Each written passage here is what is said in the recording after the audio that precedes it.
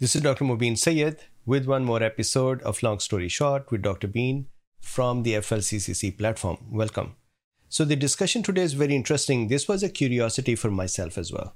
The curiosity is, what is the current status of long COVID after the infections, let's say Omicron variants, or with the acute infection, or compared to before Omicron, what is the current state?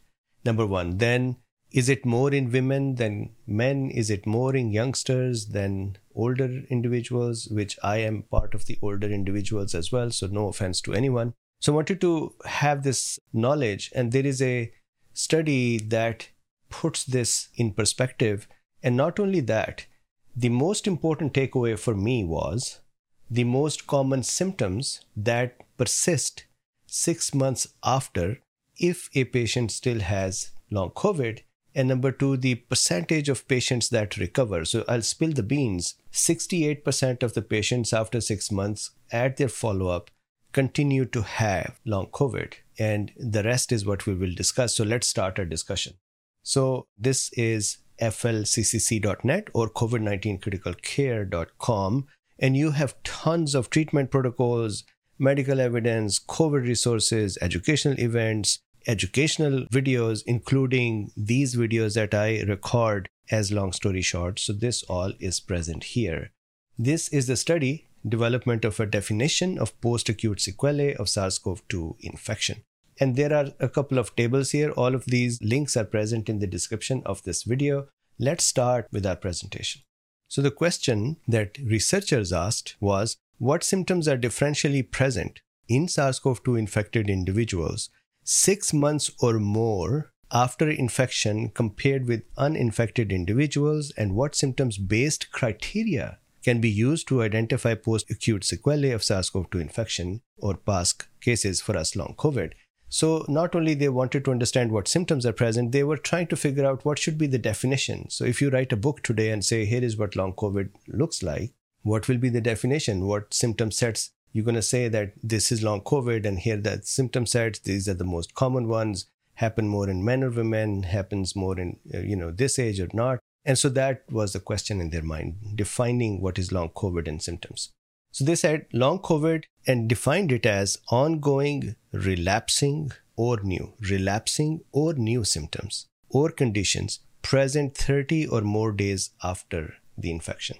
So relapsing or new. Then short and long-term effects of long COVID have substantial impacts on health-related quality of life, earnings, and healthcare costs.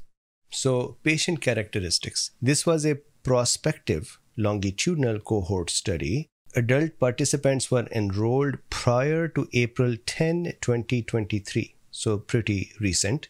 9,764 participants were included. 8,646 were infected either with Omicron or after Omicron or before Omicron. After Omicron meaning post-COVID or long COVID, and then pre-Omicron. 71% were females, 16% Hispanic and Latinos, 15% non-Hispanic blacks. 58% fully vaccinated, and median age was 47 years, and the range IQR was 35 to 60. The primary outcome they were looking for was the presence of each of the 44 symptoms. So they had a set of 44 symptoms, and they wanted to understand what is the presence and the frequency of these symptoms. So what they did was they divided these patients, about 10,000 patients, in 3 groups, 3 cohorts. Group number 1 is 2,231 infected, 388 uninfected, and they called it acute Omicron, and that was December 1, 2021 and onwards. Remember the Omicron scare for a wave of a new variant started somewhere in November and December in here, November, South Africa, and so on. So December 1, 2021 and onwards, they actually had 2 groups. The same group to see if acute COVID infection patients continued to have then long COVID without any break between the acute to long COVID. The other cohort that they had, which they called post-acute Omicron, is the cohort where the patients were infected, then they recovered, and then they developed symptoms of long COVID after a break. Then the post-acute but pre-Omicron. This is a time that whatever were the variants, for example, alphas, deltas, before Omicron, but they developed long COVID after becoming infected. So these were the cohorts or the groups. What is interesting is, I want to spill the beans right now because I think this is a very important part, and that is patients who were before Omicron, that is the post-infection but pre-Omicron, 35% developed long COVID. Omicron acute infection, the cohort where one develops the infection and then just converts that infection into long COVID and just continues with the long COVID, unfortunately, that were 10%.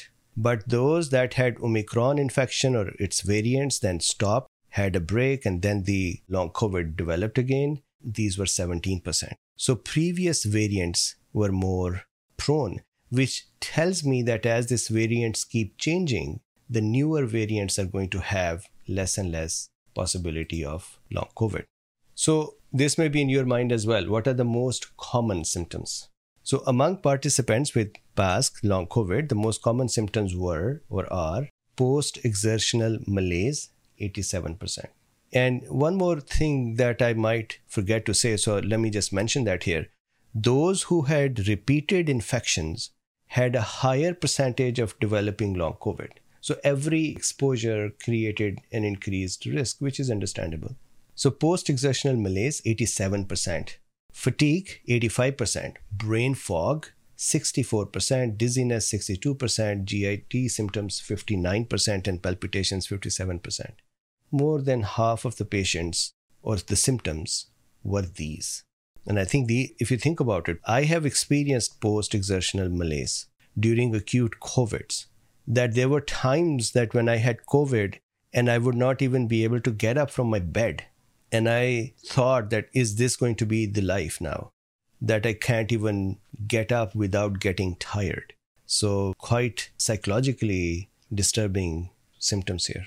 Brain fog is similarly very disturbing when you're trying to say 2 plus 2 is what, and you can't figure it out. Or I'm going to plan for this event and you can't figure it out. Or what is the price for this item and you can't process it. These are quite disturbing symptoms.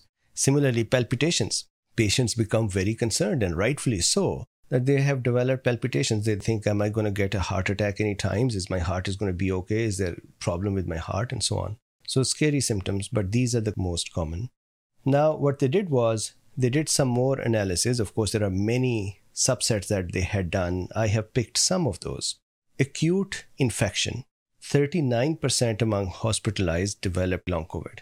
So 39%, 40%-ish patients who are hospitalized then go on to developing long COVID, compared to 22% of the outpatient or non-hospitalized patients of COVID, SARS-CoV-2, developing long COVID.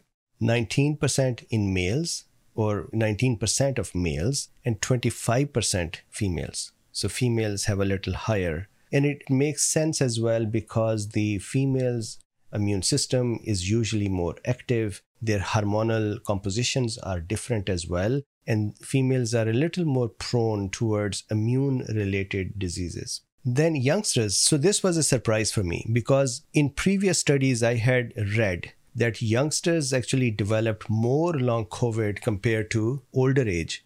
But here if you see 20% in 18 to 45 and 28% 46 to 65. So more in higher ages. So then in subgroups with repeated visits at 6 and 9 months after the index date, whenever they were the first event infection, long COVID positivity varied over study visit, though 68% of the long COVID patients participants remained positive at the subsequent visits. There is a good and a bad news here. The bad news is it sticks with the patient for a longer period of time. The good news is that patients actually start recovering as well. So it is not like ME/CFS that whoever got it has got it forever. Although ME/CFS-like criteria was actually fulfilled with these symptoms as well, and that is written in the study. Now, symptom frequency. So they have a table of 37 most common symptoms that they had seen, and I'm going to go over them, but let me just give you a summary first. So this symptom frequency, in my previous slide where I showed you that post-exertional malaise was present in a lot of people. So here 87%. What is the difference of that with this one, 28% versus 7%? They had a symptom frequency count, and they calculated those symptoms that were 2.5% or greater in the frequency, and they had a formula for the frequency. And the adjusted odds ratio were 1.5 or greater. So these are just those. And what were their ratios? 28% versus 7%, the population, which had this criteria of 1.5 or greater AORs. 28% versus 7%, post-exertional malaise. Look at the adjusted odds ratio, 5.2 times. That's very high. Fatigue, 38% versus 17%. This is infected versus uninfected. And the adjusted odds ratio, 2.9 times, and dizziness, brain fog, and GIT symptoms similarly. Let's actually look at this table as well. So these are the symptom frequency full cohort without severity scores. So if you see here, for example, general fatigue, 2.73, 47%, uninfected 23%, and here is the number. So in here, what is interesting is these numbers here, 5.15 time, that is adjusted odds ratio, 8.09 chest pain, 8.09. Although the numbers were lower, and that is why they are not severity adjusted as well, they are just 8.09 times. So this is an interesting table to look at. Check this out. Palpitations, hair loss, skin color change, skin pain, skin rashes, vision problems, hearing problem, abdominal pain, dry mouth, GIT, teeth issues, thirst, back pain, foot pain, joint pain, muscle pain, weakness. I'm speaking it out for anyone who is just listening to it and not looking at the table. Abnormal movements, brain fog, dizziness, headaches, smell, taste issues, tremors, sexual desire or capacity loss, sleep disturbance, chronic cough, shortness of breath, sleep apnea, throat pain, bladder issues, and so on. These are all part of this. So going back here, these were the symptom frequencies. Then post-acute pre-Omicron had the highest symptom frequencies. So this is before Omicron, long COVID patients had the highest symptom frequencies. And then symptom scores and frequencies. So what were the symptoms that had the highest scores and frequencies overall? Post-exertional malaise, fatigue, brain fog, dizziness, GIT symptoms, palpitations, changes in sexual desire or capacity, loss of change in smell or taste and thirst, chronic cough, chest pain, abnormal movements, neurological symptoms. So this is the discussion. This is the latest. My takeaway, women more than men, youngers lesser than older individuals. Recovery continues to happen as the time passes, but very slowly, and 68% of the patients, even at the follow-up, have it. And the symptom frequencies, post-exertional malaise, the most common one, then fatigue, then dizziness, brain fog, palpitations, and GIT symptoms. So this is the study. There is one good news in here, and that is that with Omicron, these symptom frequencies and development of long COVID is reducing. So thank you very much, and I would see you next time. Bye for now.